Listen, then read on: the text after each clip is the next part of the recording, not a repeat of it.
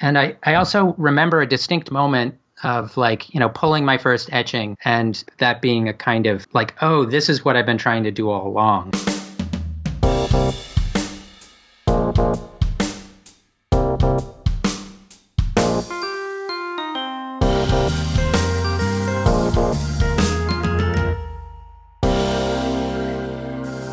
Hello, print friends, and welcome.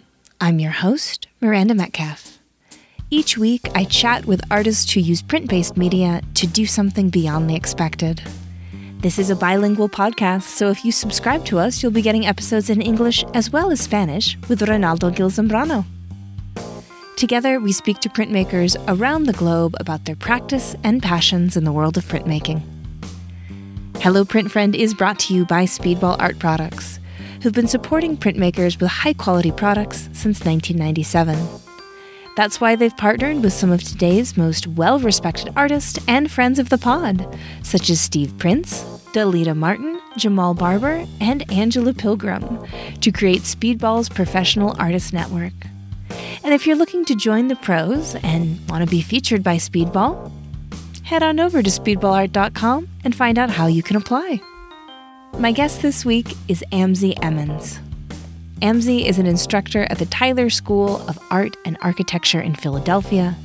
We talk about building community in the face of civic infrastructure failings, outdated commercial print technology repurposed for fine art, and how and why we build connections for printmakers in the digital sphere. So, without further ado, sit back, relax, and things are about to get a little printeresting with Amzie Emmons. Hi, Amzie. How's it going? Great. Happy to be here. Yeah, I'm very happy to have you on. You know, as we were talking about a little bit off record, off tape, some of your projects were definitely early inspirations for what I wanted to build and what I wanted to create when I started Pine Copper Lime, now Hello Print Friend. So it's really special for me to have you on the podcast and get to know you a little bit more and your work and your motivations and just have a nice chat. Awesome. I'm excited to be here. Happy to kind of become part of this tremendous archive of conversations around print.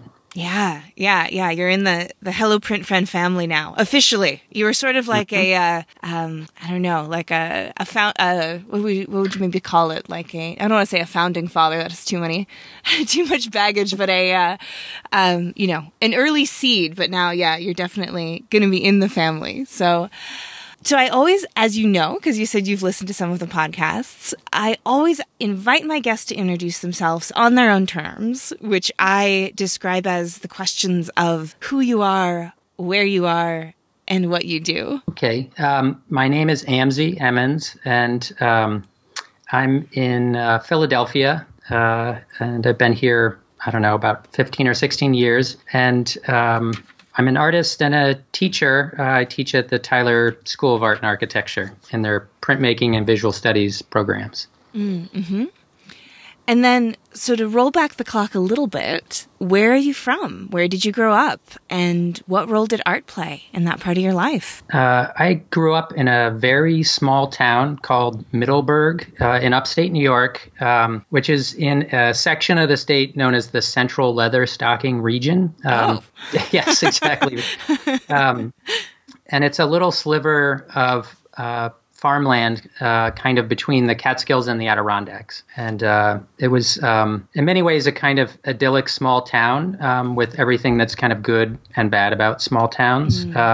And art, I feel like art worked its way into my life through obvious and less obvious kind of influences. Obviously there was not any museums or galleries or anything where I grew up. But I do come from a long line of people invested in craft traditions. My mom and her side of the family are all kind of quilters and sewers. And I think a lot of the attention to making things with your hands with a sense of purpose and care definitely comes from that side of the family. And also the that corner of upstate New York for years, artists have been sort of leaving the city and moving up there and, buying farmhouses and setting up studios, really since like the 30s and 40s. So there's multiple generations of artists and musicians sort of tucked away in the woods. And I was lucky enough to meet a number of them when I was very young, and they presented a really different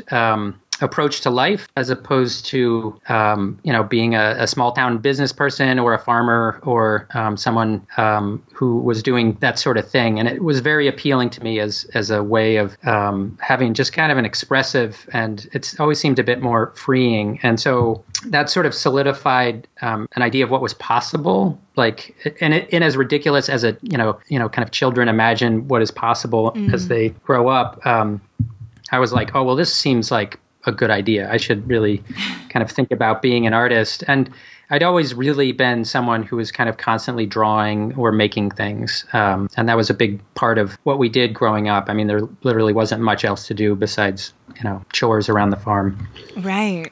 So you grew up on like a proper farm then with farm chores? I mean, is it animals or what were you doing? The local farmers who made their living off of their farms would contest that statement. But my dad was a small town dentist, and my mom was essentially the one who ran the farm. We had, about 10 acres, sheep and chickens and pigs and a lot of vegetables. Yeah. Yeah. And then, so you grew up drawing, you grew up with these influences of these country artists, which that just sounds incredibly romantic to me. I've always kind of been drawn to that idea of getting to leave this focal center for art, where there's the hustle and the drive and everything that goes along with it, like New York, LA, DC, Philadelphia, Chicago, and just go and get to be out in the country. That's, I think, always been a not so secret kind of long-term dream of mine, is just to get to make out in nature. And so I think that's really wonderful that you actually got to see that side of art and the artistic life, because I think it is a big part of it. And, I just moved to Santa Fe, and I think Santa Fe plays that in-between role for some artists as well, not quite the big city, sure, but also, long tradition of artists coming out this way to be able to reconnect. Mm-hmm. And so at that point, did you know that you were going to go to art school, as a young kid? I mean, where did the actual kind of process from, seeing what was possible, being keen on it, to actually it becoming this driving force in your life? I had sort of, I guess, 2 or 3 different experiences that kind of solidified things. I had a tremendous high school art teacher, Janet Barone, and she was great and really pushed me and the other students who kind of had expressed interest. I mean, considering the resources she had available, she was kind of tremendous to work with. And then I ingratiated myself to a landscape painter who moved into my town named David Cawtree. And we worked out an arrangement through most of a year or two in, I guess, high school, where I would help him build a studio behind his house, and he would take me out kind of landscape painting around the Schoharie Valley where we lived. And he was very much a kind of latter-day Hudson River school painter. He sort of loved George Inness. So, at the time, I mostly, like any good teenager, I just sort of complained about it all, like, with our heavy wooden French folding easels, like hiking up the side of the mountain. Looking back, I mean, it, like you said earlier, it was a pretty romantic way to learn how to paint. Near where I lived, a few towns over in Oneonta, 2 artists, Sandra Freckleton and Jack Beal, had sort of moved up there from New York City, and they had summer workshops for artists of different kinds. And in a similar situation, I kind of agreed to sort of help them with chores to run the workshop, and they would let me sit in on figure drawing classes and composition classes and watercolor class. And I think those experiences kind of, I went from kind of copying things from comic books to thinking about and looking at art history. And, when we would make a trip into New York City, I really looked forward to going to galleries and museums as opposed to, maybe a few years before, I just wanted to go to the toy store or something. Right. Yeah. And then where did printmaking come into your story?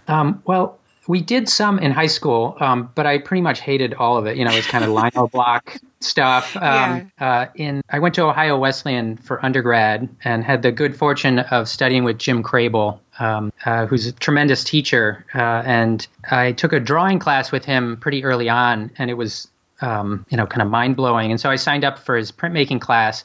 And in many ways, it was one of the most difficult art experiences I'd had up to that point. I think it came very difficult to me. And for whatever reason, that made me immediately sign up to take another class. And I also remember a distinct moment of pulling my first etching, and that moment where you see your drawing transform through the mechanical process of etching, and the way the line quality sort of changes as it's kind of, extruded and debossed and embossed onto the paper. And I just remember that being a kind of oh, this is what I've been trying to do all along. Yeah. And do you mean that that's sort of from the formal landscape painting, outside, Hudson River Valley School kind of style? Is that sort of what you were going for? Or was this more of I was doing this, but this is actually what excites me kind of a feeling? I think a lot of my education in undergrad was sort of unlearning what I thought art looked like, because I was kind of a rube. I had very limited experience in terms of contemporary art, and I think a lot of what I thought art needed to look like was really defined by old paintings. And there were people who were much better at painting than I was. I think in many ways, drawing was really where my talents lied, and print. The kind of distancing mechanism of print allowed something to happen that was very exciting to me. And actually telling the story, it reminds me, you asked where printmaking came into my life. The truth is that in high school, I had a job cleaning out an office to make a little extra money. And so every Sunday I would go in and I'd be in the office for 2 hours cleaning it. But I would spend an hour and a half playing on the photocopier. Yeah. And then I would clean the office hurriedly with the last 30 minutes. And so I think something about the experience of just making a copy of something and the way it just kind of the imperfections that show up in a photocopy from an original source and the way it kind of reduces information. I think that's always been appealing as an aesthetic and I guess intellectual shift that can happen with an image. And I found it again in undergrad when I was studying print. Yeah. And then I feel like that's a really wonderful little introduction to my next question, which has to do with your current practice, which actually does explore short-lived office printing technology. And do you think the seed for that was planted in this office job and that kind of magic of the photocopier? Because I definitely remember having those experiences, on the very, very late 80s, early 90s, take your daughter to work days when I would go in with my father, who was a librarian. And so, lots of that kind of that early tech about printing and photocopying was available in the library. And it does kind of seem like magic as a young person, that you can just create something almost seemingly from nothing. And is that, you think kind of still playing itself out, that interest, even today? Totally. I mean, totally. And one of the other big kind of circumstantial factors is that for most of my my career, I haven't really had a press of my own. At this point, I've got a really nice etching press and a good setup for screen printing. So there's a lot of things I can do in my studio. But for a long time, I was either sort of sneaking into a teaching studio on Sunday mornings to print, or waiting till I could go be a visiting artist somewhere to make things. And so I decided at a certain point that I would figure out a way for this to be a strength and not a weakness. And this led to a kind of deeply nerdy research into just kind of different sorts of printing technologies, a lot of which, were short-lived as they were replaced by more efficient and equipment-heavy ways of printing. So I got very interested in things like copying pencils and carbon paper and stencils and things that lived in a kind of gray space between, drawing and printing. And they were not invented for sort of either of those things, particularly, they were kind of made so that an office scribe could make copies of things, or a machinist could map out a tool or a die that needed to be cut out. So I really liked just researching the way these tools were used in material culture and visual culture and in industry, and thinking about ways I could sort of sneak them back into a creative practice and repurpose them. Yeah. So you mentioned copying pencils and carbon paper. Do you have any late great favorites? Anything that just seems completely bizarre now, but at one point had this moment of glory in early office life that you think people might not be aware of? Well, I think copying pencils is a pretty good one. Not a lot of people have spent much time looking into them. They were in the history of mark making tools. Pencils were invented much long after pens were in existence. And the trouble with a pen and ink is that it produces essentially one copy of something. Right. And so there was a kind of moment between really commercially viable letterpress printing and having a kind of office full of scribes who are literally copying things by hand. And it's a pencil that just has a particular kind of dye in it that when it's pressed on a damp piece of paper will make a copy. So a lot of times they were used in ledgers or in people working in the field because they could make a quick copy of their notes. So a lot of book presses were used in offices to make these sort of tissue paper copies of inventories and ledgers and things like that. And they were widely used for a long period of time and then sort of disappeared when it became clear that the dye in the pencil was actually quite toxic. And and this generation of scribe who kind of grew up sort of licking their pens or licking their copying pencil, they were just in the tradition of industrial accidents, they were just kind of inadvertently poisoning themselves. Wow. And I think, carbon paper, mimeograph machines, I think all of these things have a kind of interesting signature to them that tie them to a particular moment in the history of information, in the history of visual culture. And I sort of like pulling them out and doing something different with them.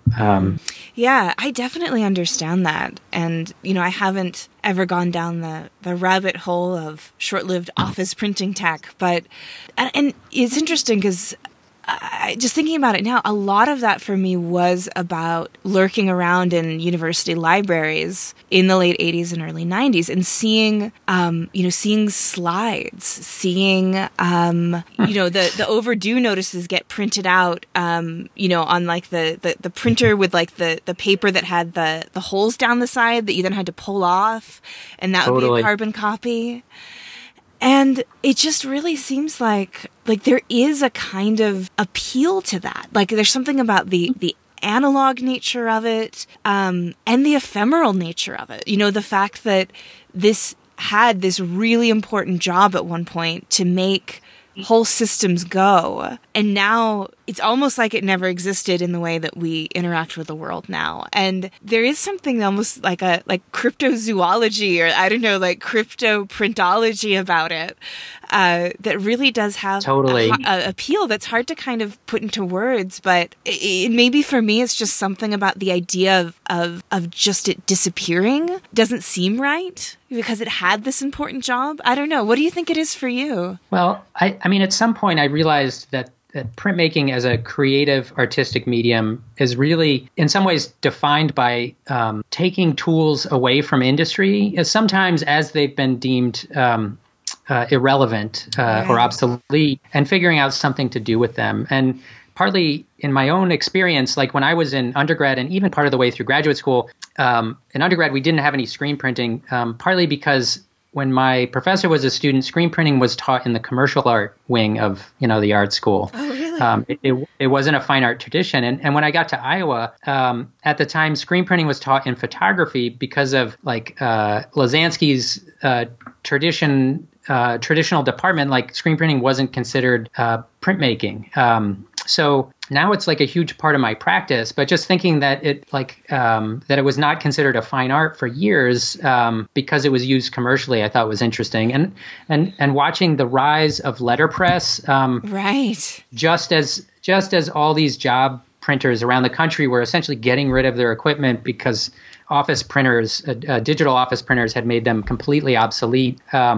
I mean, that was if it hadn't become obsolete, there wouldn't be the equipment for the creative revolution in letterpress that happened through the 90s and early 2000s. Right. Yeah, I remember the first time I saw a letterpress card for sale at a little downtown boutique, and it completely enraptured me. The quality of the paper. I mean, this was long before I ever even really knew what printmaking was in the way I do now, but just seeing the embossment of the letters.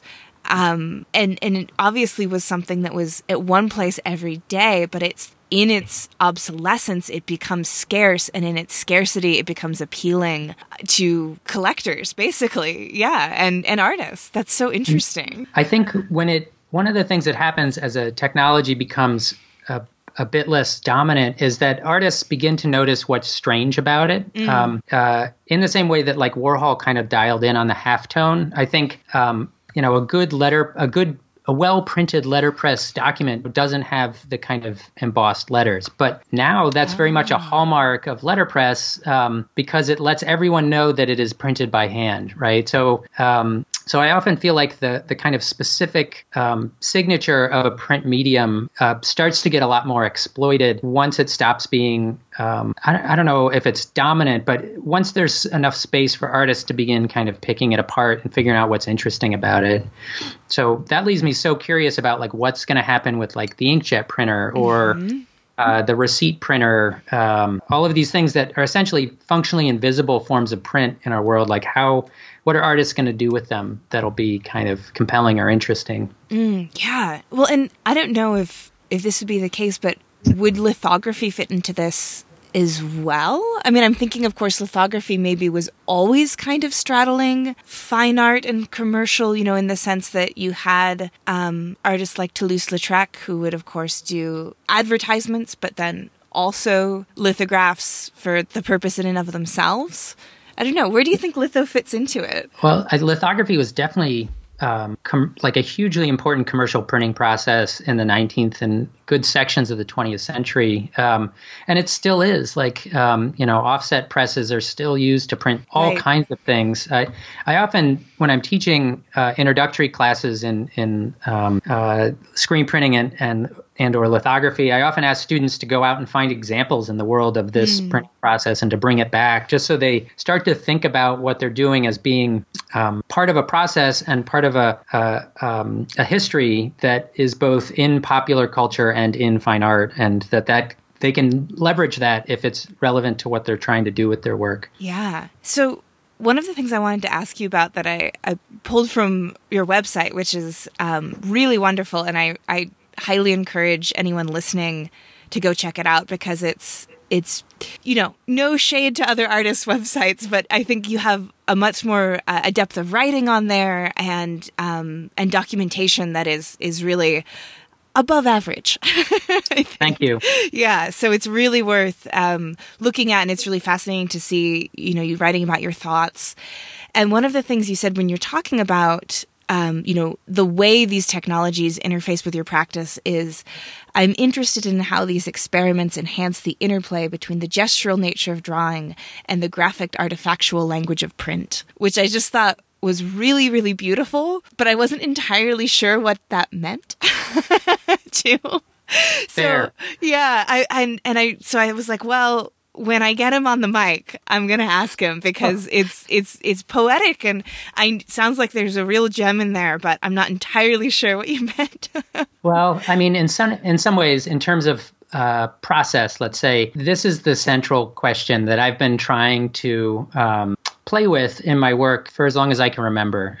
My two great interests as someone who makes things are in kind of drawing and printmaking, and I think in leading to that statement, I was trying to figure out in some ways, like, what are the essential qualities or quality of each of these two mediums, in a kind of like, what is the first Lego brick in building with either of them kind of way. And I feel like, at least in my drawing practice, and don't pretend to put this out as a universal truth. It is about capturing the gestures of my body. It is a tool that is an extension of my arm, and in the way that, any way like, it makes me think about dance, I guess, in some ways. Like, as you move your arm and your hand, you capture those gestures in a very kind of fluid and embodied way. Now, so in some ways, I think that is particular to drawing, and it overlaps with many other mediums, obviously painting, but then you start to get into color and plasticity and things. But I think drawing marks are gestural and they're precarious because they can be erased at any moment.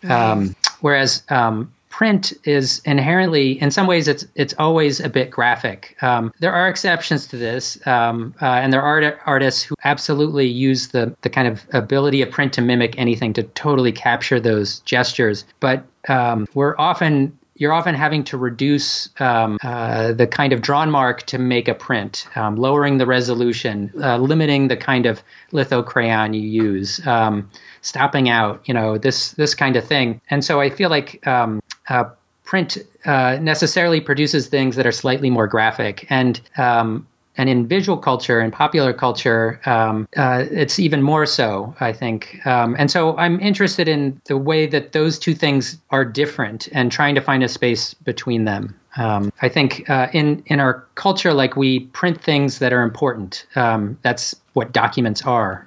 They're almost always necessarily printed. And then we have to sign them with an autographic gesture to prove that they're real. I just think that's really interesting, that as a culture, in some fundamental way, we value drawing as a way to capture our identity and print as a way to authenticate institutional voices and authority. Yeah. What you were saying there about the dichotomy between that gestural nature, and I understand now what you mean about, like, the graphic language of print, is really interesting and I think really beautiful. And, the way drawing has this incredible immediacy and looseness to it. And of course, this is, again, as you say, generalizing. There are always artists who will be the exception to the rule, but generally when you think of drawing, that's what we think of. And almost, as you say, it could be erased at any time. Maybe it's preliminary. And that particularly when you start out, it's the kind of physical looseness, even, the way you hold the pencil, the way it moves across the page. Whereas, printmaking has that strength, the hard edges. And I could definitely see, particularly when you're working in something that is in the in-between space, like these commercial printing technologies for a fine art purpose, you also get to play with the in-between space in that way as well, which I think is really interesting. Yeah. I'd really like to make sure we get a chance to talk about as well the content of your work, because we've talked a lot about the process and how you got there, but you actually have recurring themes as well in what you're doing with all these different technologies. And you see a lot of kind of urban scenes, ATMs, trash bins, traffic cones, folding chairs. How does that... Or I guess maybe I should just ask, why is this, and how does it relate to the process? Yeah. Why though? Yeah. Good question. I think in the most broad sense, most artists in some way, like, their work starts from a kind of personal place, right? And then it begins to connect to questions that plug into society or the history of art, or, whatever their jam is. And I think, for me, it's often come from this question of like where do communities happen? Like, how do they happen? Where do they thrive? Where can a person find home? What does it mean to kind of feel like you don't have, like, you are not yet home? And so that leads me. Over time, that led me to think about walking as a way to kind of move through place and really observe what was happening around me.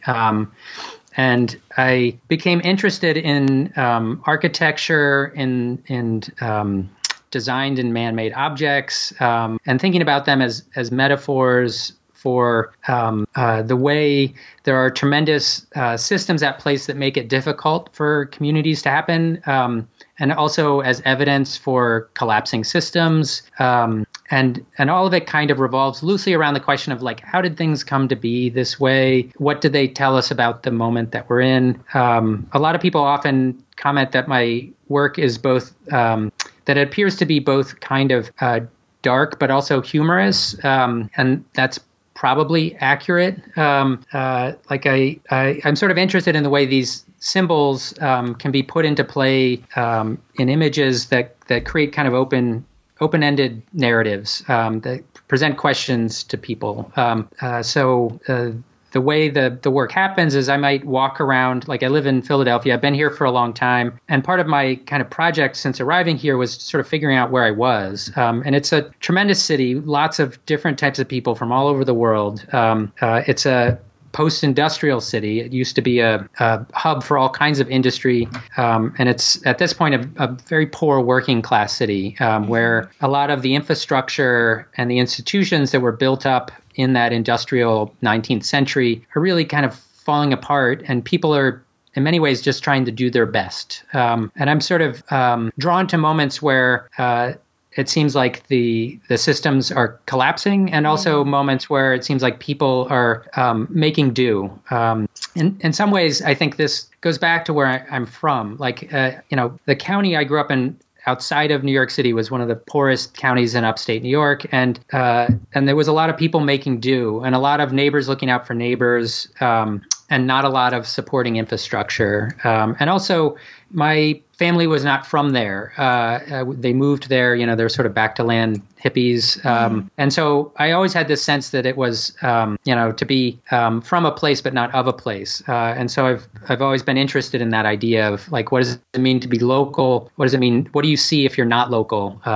So in Philadelphia, I started tracking things that seemed like I just began to notice them over time, and they seemed like they might be symbols that I could try to decipher to mean something. And it might be a traffic cone or a sinkhole or the kind of weird sculpture someone builds to protect their parking space, or the way, a group of neighbors might set up a folding table to play cards or dominoes outside their houses. All of these things kind of get put in the soup. And the actual way I make the images, I try not to make things that are didactic. I'm not interested in sort of telling people like in some ways, who am I to tell anybody anything? So I mostly just try to present this information in the form of a kind of aesthetic question that they can build a narrative out of it.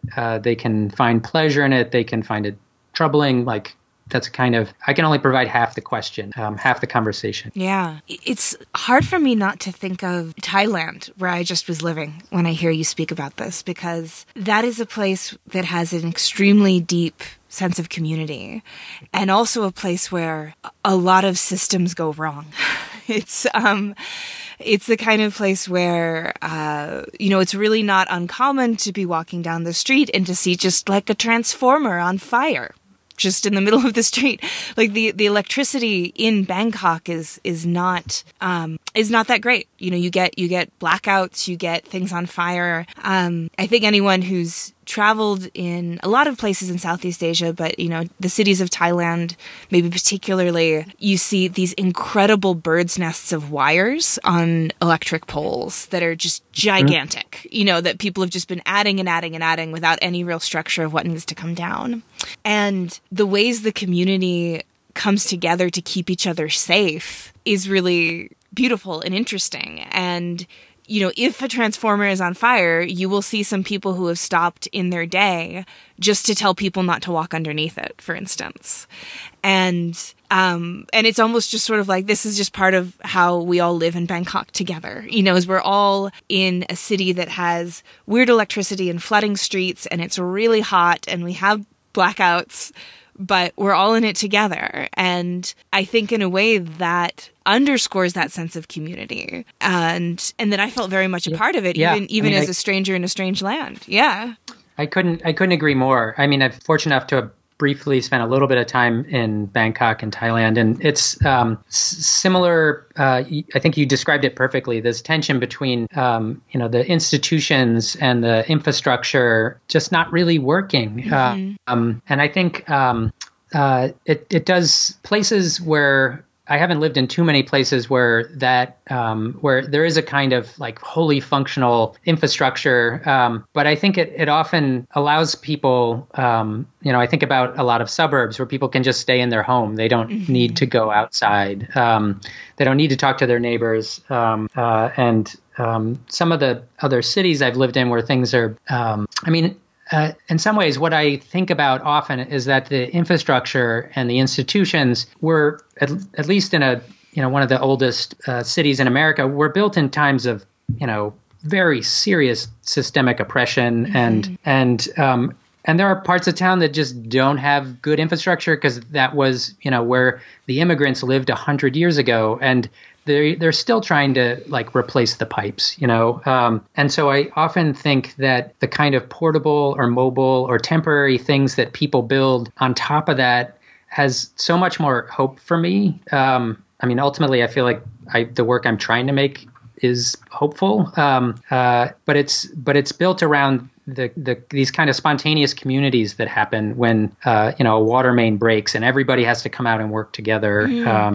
Yeah, it's really, really, really interesting, and I keep thinking about it too in this comparison, and so I lived in Thailand for a year and experienced the streets flooding, and then after the rain stops, everyone is out helping to unclog the drains together because no one else is going to do it. And then when you're out and you're talking to your neighbors and you're seeing each other and you're letting the neighbors pet your dogs because your dogs have come out with you, and you get these moments for real connection. And then maybe sort of the other extreme of it that I can think of is that my family is Norwegian. We have relatives in Norway we visited, and Norway is extremely wealthy, extremely heavily structured, and also kind of famously, and I say this as a Norwegian, kind of cold. The joke about the Norwegian will give you directions anywhere but her house, is sort of what they say. And by cold, I just mean sort of like formal. And I've heard people who've moved there, say it's difficult to make friends in a way that I never experienced in Bangkok because we had these opportunities to meet our neighbors, to be of service together with our neighbors,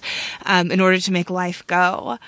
And I'm sure that there are, thousands and thousands of word sociological PhDs that could be written on these very broad strokes that I'm painting with, but it is something I've never thought of before. But now that you say it, it does seem like a theme, at least in the countries and the worlds and the cultures that I've experienced in my life. Yeah, that's so interesting. And it is hopeful. It's really, and I always felt really hopeful.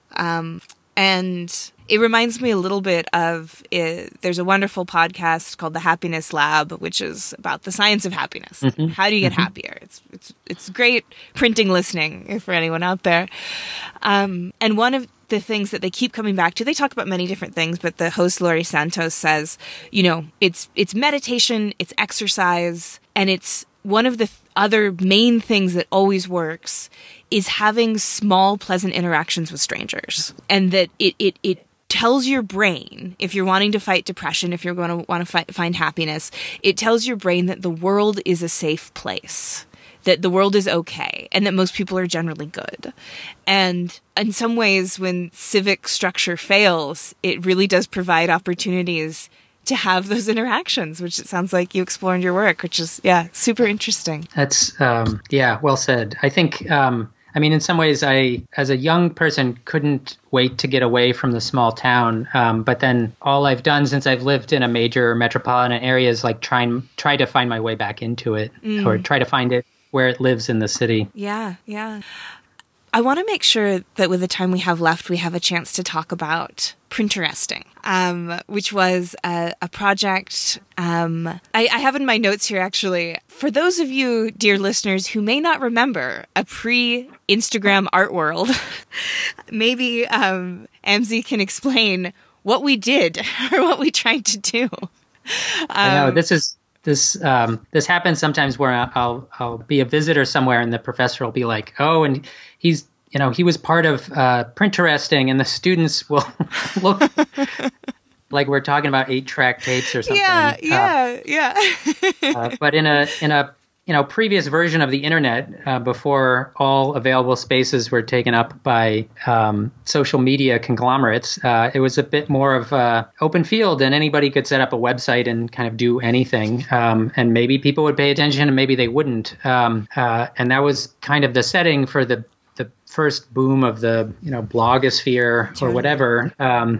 And at the time, I was teaching at Muhlenberg College and feeling fairly isolated from the art world, from the print world. And I found myself trading a lot of email correspondence with two of my old classmates from graduate school, R.L. Tillman and Jason Urban. And we decided to make a blog basically so it'd be easier for us to share with our students the things we were noticing. Fast forward, it became a kind of 7-year project that, at different points had up to 10 other contributors. And I think at our peak, we were getting about, the site was giving about 70,000 hits a month, which for a printmaking blog is a lot of readers. I think that's every single English-speaking printmaker. Yeah. And it got translated into a couple different languages on a fairly regular basis. And we eventually got a Warhol Foundation Arts Writers grant in 2011 for the work that we were doing. Wonderful. And I guess I'm sure all the contributors would describe their motivations in different ways. But I sort of felt like at that moment in time, sort of early 2000s, within the broader kind of capital A-W art world, installation and performance were getting some attention. Painting, is what it is now. It was claimed a lot of space, and photography was really ascendant, mostly through a strategy of making really big photographs that looked a lot like, beautiful color paintings. And we were sort of asking, well, where does printmaking fit into this? And the answer that I came up with, that I think is evident in what's left of the blog, was that printmaking had assumed a kind of insurgent role within the art world, that it was present in performance as the takeaway ephemera, that that within visual culture, graphic design, interactive design was totally obsessed with letterpress and hand-printed skeuomorphic artifacts, and that a lot of the really interesting work being done in print was not what we were seeing in galleries and museums, which was largely people who made paintings and sculptures working in professional print shops to produce editions for the marketplace, but what was being done by artists all over the country and all over the world. And they were working in print in a kind of expanded field, in installation, in performance, in video, in just, a million novel ways. And we were just trying to keep track of it, to create a space for that. And pretty quickly we were asked to curate shows, to guest edit publications. I mean, we were qualified to do none of this. I can't emphasize this enough. Before I started this project, I would not have called myself a very good writer. And I'm sure R.L. Tillman and Jason Urban would probably tell you still that I'm not a very good writer, because they were constantly editing the things I was putting out there. But I think it was just a place for community to gather and celebrate each other's work, to look at a broad, diverse way of approaching print. And, it was a kind of celebration and call to arms, and formed a sort of document that a lot of young artists and professors were using to kind of think about the discipline. Yeah. And I think, as I mentioned at the top of the show, it was truly an inspiration for when I started the podcast, and for all those reasons that you were just saying about a document or an archive for what's happening, a place for people to gather, a way for people to celebrate the work that they're doing and other people are doing. And so, yeah, it was really wonderful. And I also understand, why something on that large of a scale wouldn't be sustainable forever and ever and ever either, particularly as someone who does a lot of work to do this every week, to be honest, Yeah, I can only imagine. Yeah. It was a labor of love. I mean, it was all volunteer, and we did start to run ads at a certain point, but we immediately took the money we were making from our ads once we paid the hosting fees, and we started giving away micro grants to mostly to students or recent graduates to do small projects. There was a moment, I think, in the kind of late mid 2000s where we either had to figure out a way to monetize the project and follow something like Hyperallergic, or we had to start winding it down because it was just such a tremendous amount of work on top of, all of us had full-time jobs, and the web was changing. People weren't really reading in the same way. The kind of big social media conglomerates were beginning to take up more and more space.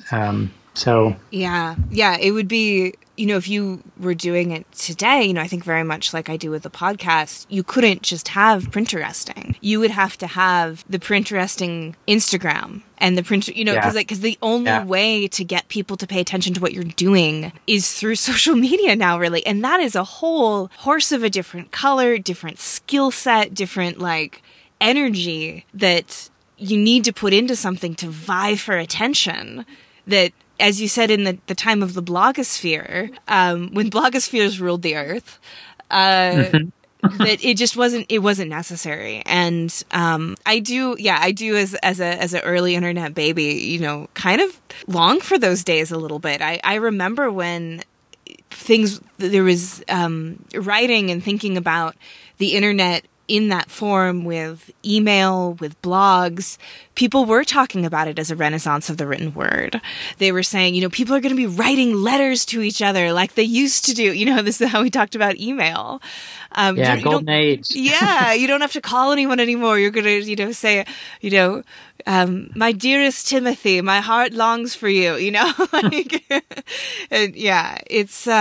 it was exactly like a little window. And of course, I think it's evolving again. I feel in the atmosphere, people getting burnt out on Instagram, and certainly, everyone I know is completely over Facebook now, at least in the States. I think it's still, outside of the United States, I think it holds more weight still for, many, many reasons, but, it's something's changing, and it's really moving towards these video-driven formats like TikTok, which of course is really not sustainable to most forms of art making. The way Instagram was, which was sort of primarily, at least initially, still images with text. Yeah. It's difficult. There's only so many print reveal TikToks one can make, set to some down-tempo remix before that's it, So it's going to be really interesting to see what the internet looks like in 10 years and the way artists and art enthusiasts and art collectors and art professors interact with it. But I don't know, maybe we'll circle back a little bit. Maybe there'll be space again for long-form thoughts about art and art making once, Instagram's algorithm is so baroque and complex and evil that no one can decipher it and we all just give up. My suspicion is that it's like a branching tree. I think the one thing that's clear is that people are sort of burned out on big systems that are harvesting their data and minting their attention. And I think smaller kind of Discord is exploding, where people set up small communities with a focused topic. I think, like you said, video and sort of short bursts of creative energy that exist in a stream of the endless scroll, I think, are going. And there's real questions if we're all tired of making money from Mark Zuckerberg, is there a living to be made with our, with the way we can capture other people's attention online, or at least how do we protect our intellectual property? How does, if so much of our consciousness is projected into this dematerialized space, what do we want to do there? Yeah. And I think that's really astute and rings very true for me. And then I think another one that you mentioned Discord, but also thinking about Substack. And I think totally. That is really becoming a place where thought leaders are realizing that they can monetize and protect what they make, as well as, kind of curate their audience, as you said, in this branching way. There's going to be very specific people who are going to be willing to pay for your thoughts on something. But there are people who are making a living on it already. Yeah. Yeah. And I think with the visual art, it's like models like Patreon are going to get looked at in interesting ways. Like, in the nature of the art world, I think has shifted to some extent. I don't imagine there are very many art students who dream of their work being purchased by a Russian oligarch and put in cold storage, right? Yeah. Like we do this stuff because we want to connect with people. And I think thinking about ways of like the way fan culture or sort of smaller, more modest forms of collecting can happen. In some ways, like looking back to zine culture and different kinds of fan cultures as ways of imagining, connecting with audience, sustaining a practice, if not like making piles of money, then enough to keep doing what you're doing and enough community and connection to find it rewarding. Yeah. Yeah. Almost you're talking about micro grants earlier, but it's like micro patrons, Yeah. Yeah. That people, and this is quite hopefully, I hope this comes true, that we can be in a place where people just can directly fund what they want to see in the world. And it doesn't have to go through the pockets of inconceivably wealthy men, Yeah. Just truly, inconceivable, like that amount of wealth. And then the things that artists want to make and put in the world can be supported by the people who want to see them in the world. And that sounds like a pretty good future to me. Yeah. I'm here for it. Yeah, absolutely. Well, speaking of people finding things in the world and supporting them and following them, where can people do that for you? That's a good question. My Instagram feed is Amziland, my first name plus LAND. My website is just my name. And occasionally I take the reins of the Tyler Printmaking Instagram feed. So one of those three places are pretty good. Excellent. Well, I can put links to those three places in the show notes here. And then, I guess before we go, is there anything particularly on the horizon that you want to encourage people to look out for? I know we're recording this on December 20th, 2021, on the precipice of a new variant changing the world. So I know I want to contextualize historically this question, but I always like to ask people just in case there's anything they want to point to that people can look for. Well, I've had sort of two pandemic projects. One is I've been making a couple prints at Flying Horse Editions, which is part of the University of Central Florida. It's their kind of professional print shop. And that's been a ton of fun, partly in correspondence and partly when the pandemic allows. I sort of have flown down there and worked with them. And we just had a ton of fun kind of being super print nerds. And I always like working with other artists because it sort of pushes me in interesting directions. And then I made a bunch of other work in collaboration. There was two printers in Philly who had a small shop called Channel Editions, and I worked with them to do a bunch of stuff over the pandemic. Partly like they're all former students of mine, and business dried up when the city went into lockdown, and I knew I needed collaborators, otherwise I would stop doing anything creative. And so I worked with them to sort of start some projects that I've been finishing. So hopefully those things will start to move out into the world. Excellent. Well, we will keep an eye out for those. So thank you so much for this chat. It's been really fun. And I just very much appreciate what you do and what you've done and your thoughts and, your hope for the digital future of our community. It's really beautiful. I share it with you. Thank you. It's been a real pleasure. Thanks so much. If you liked today's episode, we have a Patreon where you can help us keep the lights on and get bonus content like Shop Talk Shorts with our editor, Timothy Pauschak, who digs deep on materials, process, and techniques with our guests. And that's our show for this week. Join me again next week when my guest will be Tanya Torgerson. We'll talk about how an unexpected health crisis when she was 19 put her on the path to examine her relationship with death, and how she continues to do this through her beautiful, large-scale, ephemeral screen prints. You won't want to miss it. This episode, like all episodes, was written and produced by me, Miranda Metcalf, with editing by Timothy Pauschak and music by Joshua Weber. I'll see you next week.